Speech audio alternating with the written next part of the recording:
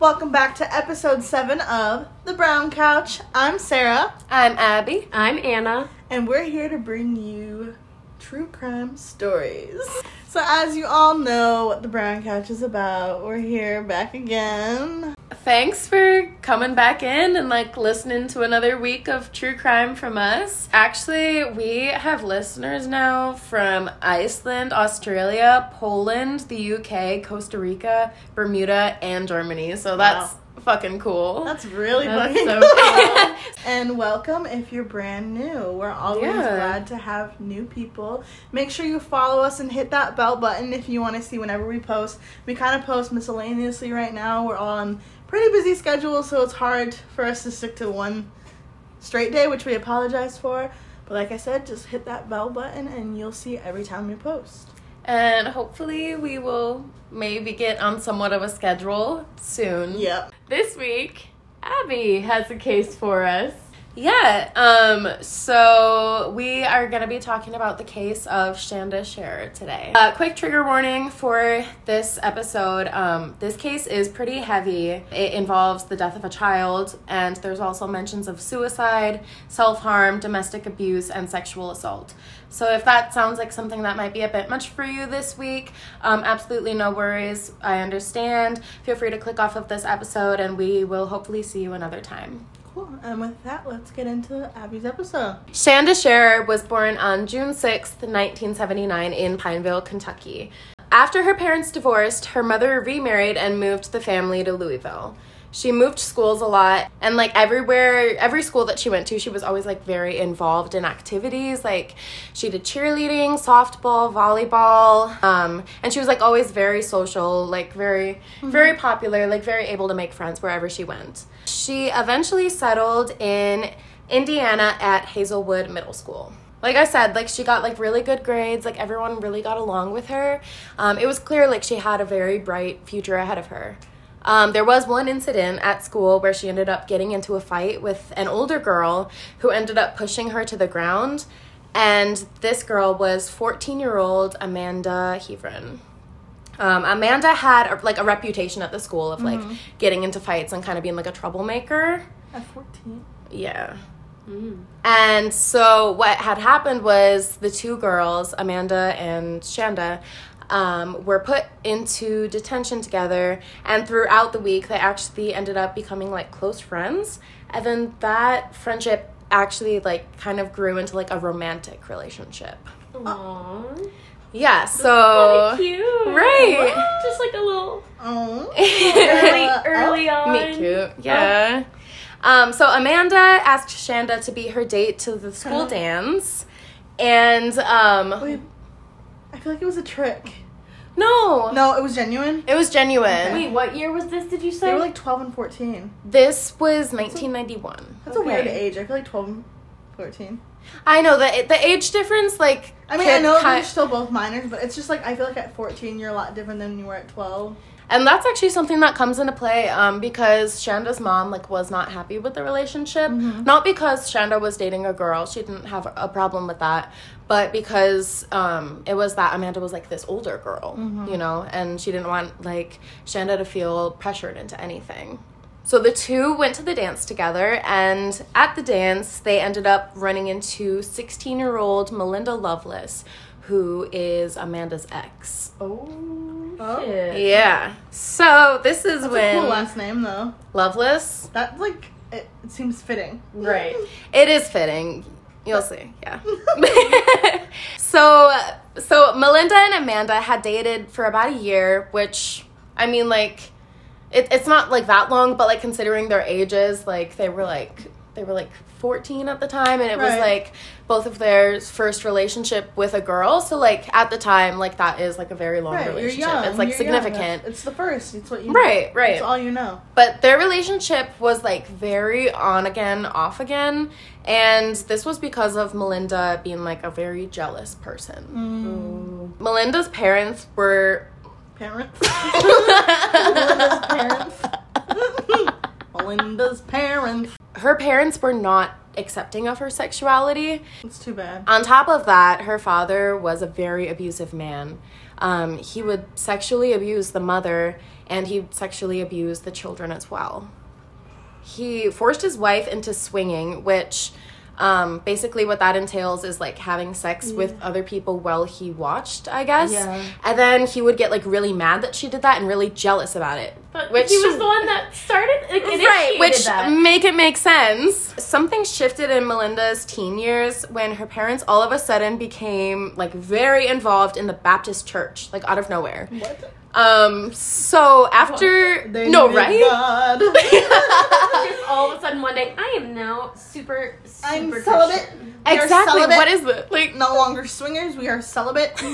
They had actually they were like kind of like looking at Melinda and they're like, why is she like so like misbehaved? And they decided that it was best for them to not put her into therapy or like get her meds or anything, but to call for an exorcism, like for her to be exorcised. What the fuck?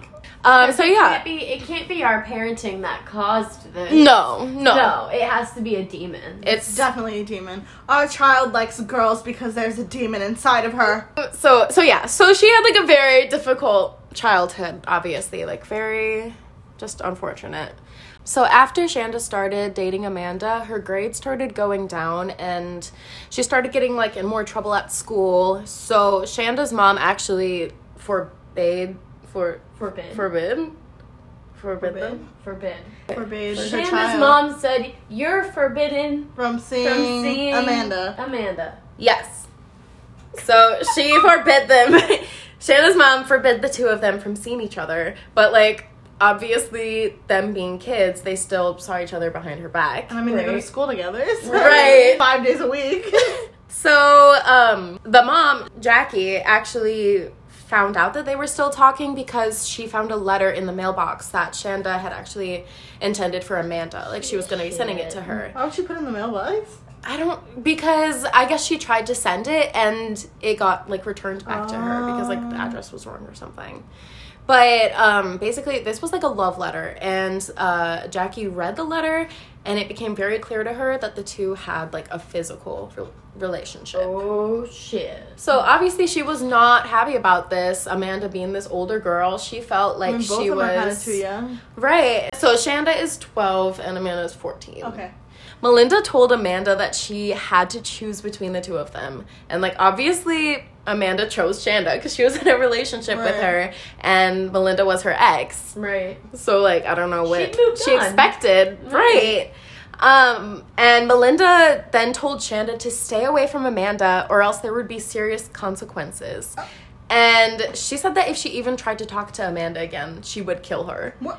Shanda did not like take this seriously at first because like she thought she was just saying things like to scare her. Right. Like, I mean, like at that age, like relationships can be like very highly emotional, and she like, I don't know, like people just like say things that obviously they don't mean, like they get jealous. When you're young, it's hard to navigate your emotions. I mean, you're going through so much, like even just hormones and like everything else. With everything she was going through at home too. Right. All she's ever seen is like rage, and like, you know, you learn from your parents. Like they say that the kind of relationship that you eventually end up having typically is how you learn from your parents and like what you've seen from them, because like that's the only view you have of like love, you know. Right.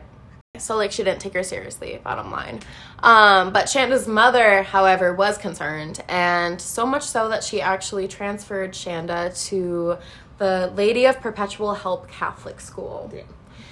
Yeah, so now Shanda is at this new school, and within a matter of weeks, she was actually, like, her grades were back up, she was making new friends, and it was like the old Shanda was back. Unfortunately, despite Shanda's transfer to another school, Melinda, like, still was not satisfied. She still was very jealous and was unhappy that Shanda and Amanda were, like, talking at all, even though at this point Shanda had been, like, distancing herself from Amanda. Right. So Melinda kept telling, like, Amanda and anybody else that would listen that she wanted Shanda gone and, like, she wanted to kill her. On the night of January 10th, 1990...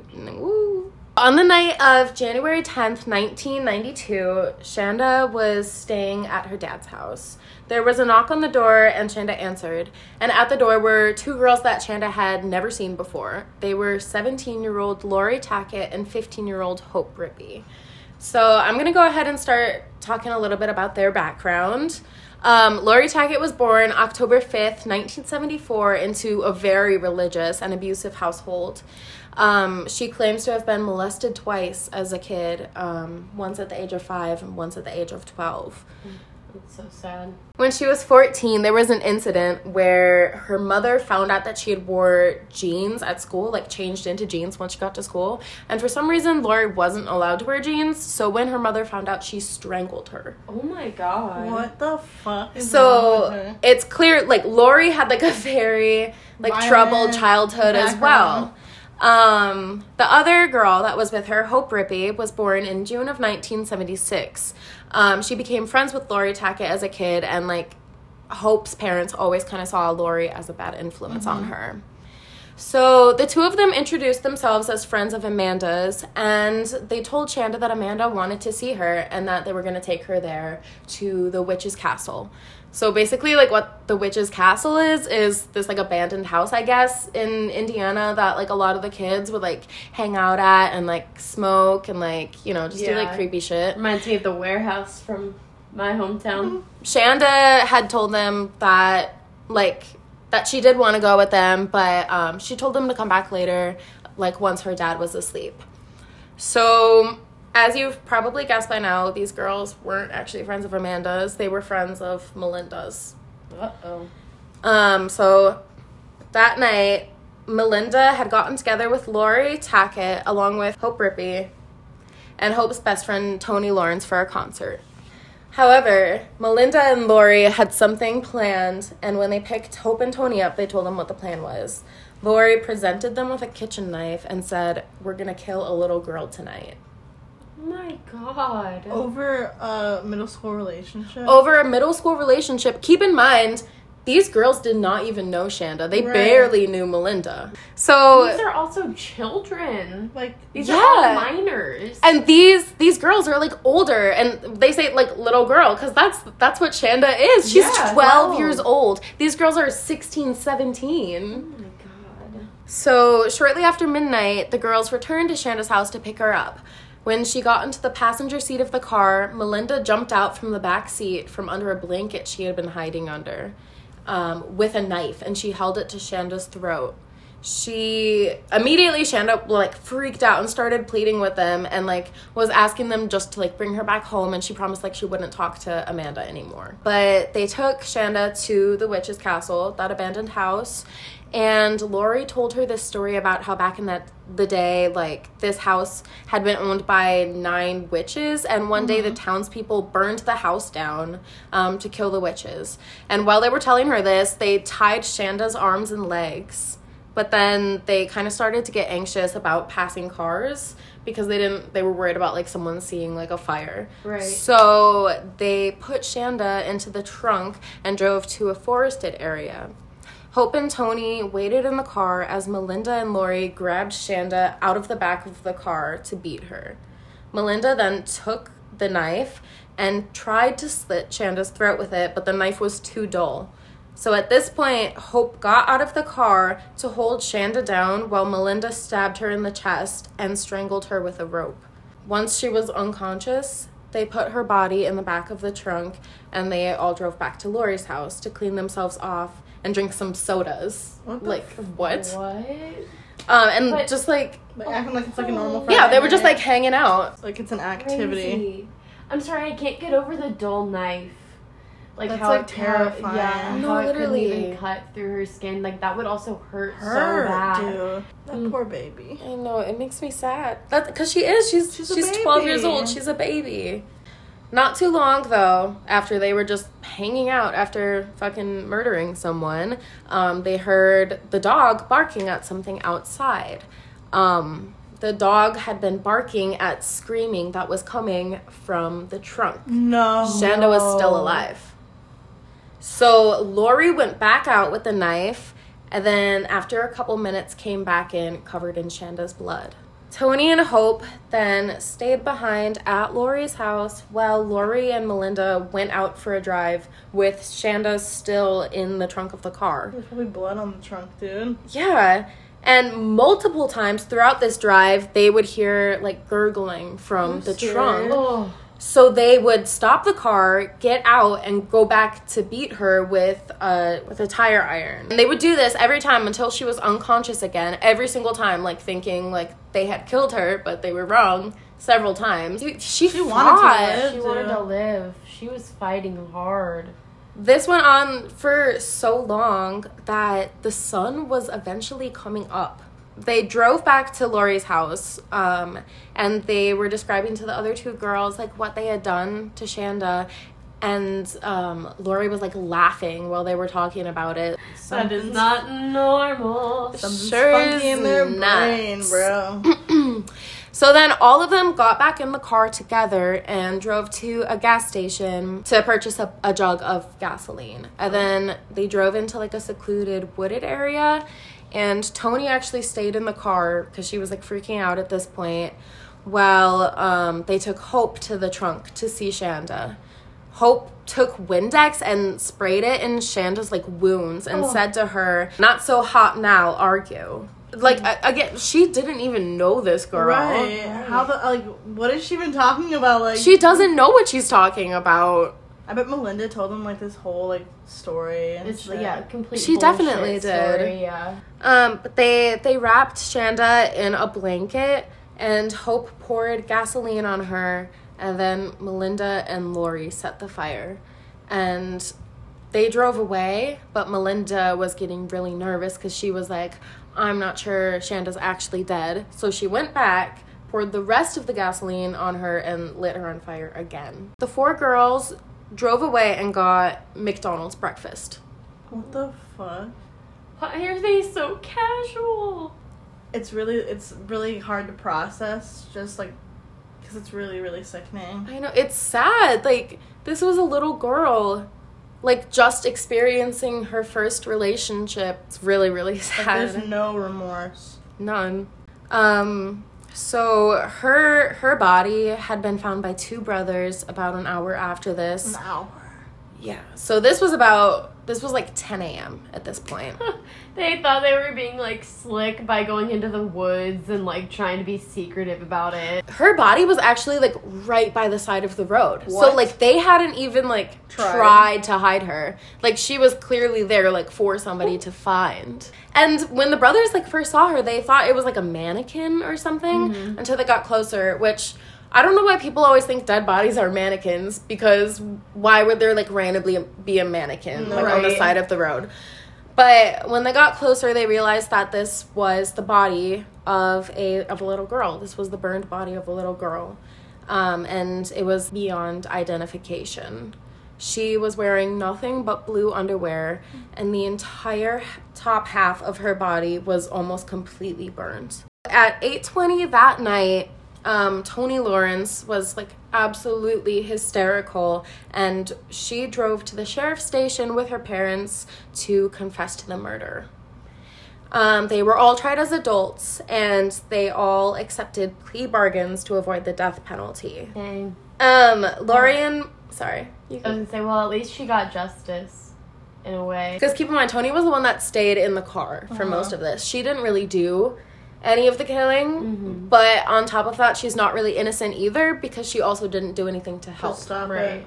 Like, she was an accomplice. She could have said, like, y'all, like, don't do this. If you are witnessing this horrible crime, you should try to stop it. You should try to stop it if you have any humanity. And I understand that this girl is, like, a kid and maybe she was scared. I could understand that until the point that her and Hope were left alone at the house and, like, didn't do anything. Because at that point, she had plenty of opportunity to call the cops then. Exactly. She had plenty of opportunity to do something. And honestly, Shanda's life, like, could have been saved if Toni had done something. They literally could have said what the model of the car was, where they were headed, like, exactly. And maybe they didn't know, like, exactly, but directionally wise, or just, like, the model of the car, like, right, like, there's not that, and it was early in the hours too. There's not that many people out driving. Mm-hmm. Exactly. They absolutely could have prevented this. It's just fucked up. Lori and Melinda were sentenced to 60 years in prison, and Lori was released in 2000 on good behavior. What? Yeah. And she was one of the ones that was like... Lori was like the ringmaster of the entire thing. She was the oldest one, the 17-year-old, that organized the entire thing, and she was the one that said, we're going to kill a little girl tonight. So, I don't know how or why that happened. She was in prison for literally, 8 years? No, literally. She was in prison for, not even as long as Shanda lived. Mm-hmm. How does that make... That makes no sense to me. It doesn't make any sense. But, in 2006... Hope was released, and Tony was sentenced to a maximum of 20 years, and she was released on parole in 2000 as well. While Melinda was in prison, she kind of took up training dogs, I guess, and is putting on this facade that her entire character has changed. I don't really know if I believe that, but Shanda's mom really does, and she actually donated a dog to Melinda in Shanda's name and asked her to train it for her. I could never. And that's the thing. She got a lot of backlash for doing that. And, I personally don't think I would have done that. It is up to her to grieve however she needs to. Yeah, it is. So, that takes, a really big person to do something like that, I think. Yeah. To be so forgiving and so generous to somebody that played such a terrible role in your own daughter's death. It also could have been, a reminder, too, of, what she did to... Exactly. Yeah. That's kind of how I saw it, too. But, yeah, there's, a lot more information on this case. I gave you, a very shortened version. There are some details that were just, too much for me to stomach. So if you want to go ahead and seek out more information about this case, I would absolutely check out Eleanor Neal on YouTube or Emma Kenny on YouTube and Morbid Podcast, which is available on all streaming platforms. These three are where I got most of my information on this case, and they go much, much more into depth. So if you want to learn more about this, head their way. So that'll wrap up this week's case. Thanks, Abby. Thanks so much for tuning in again, or welcome if this is your first time. We really, really appreciate every listener, and we'll see you guys in next week's episode. Bye!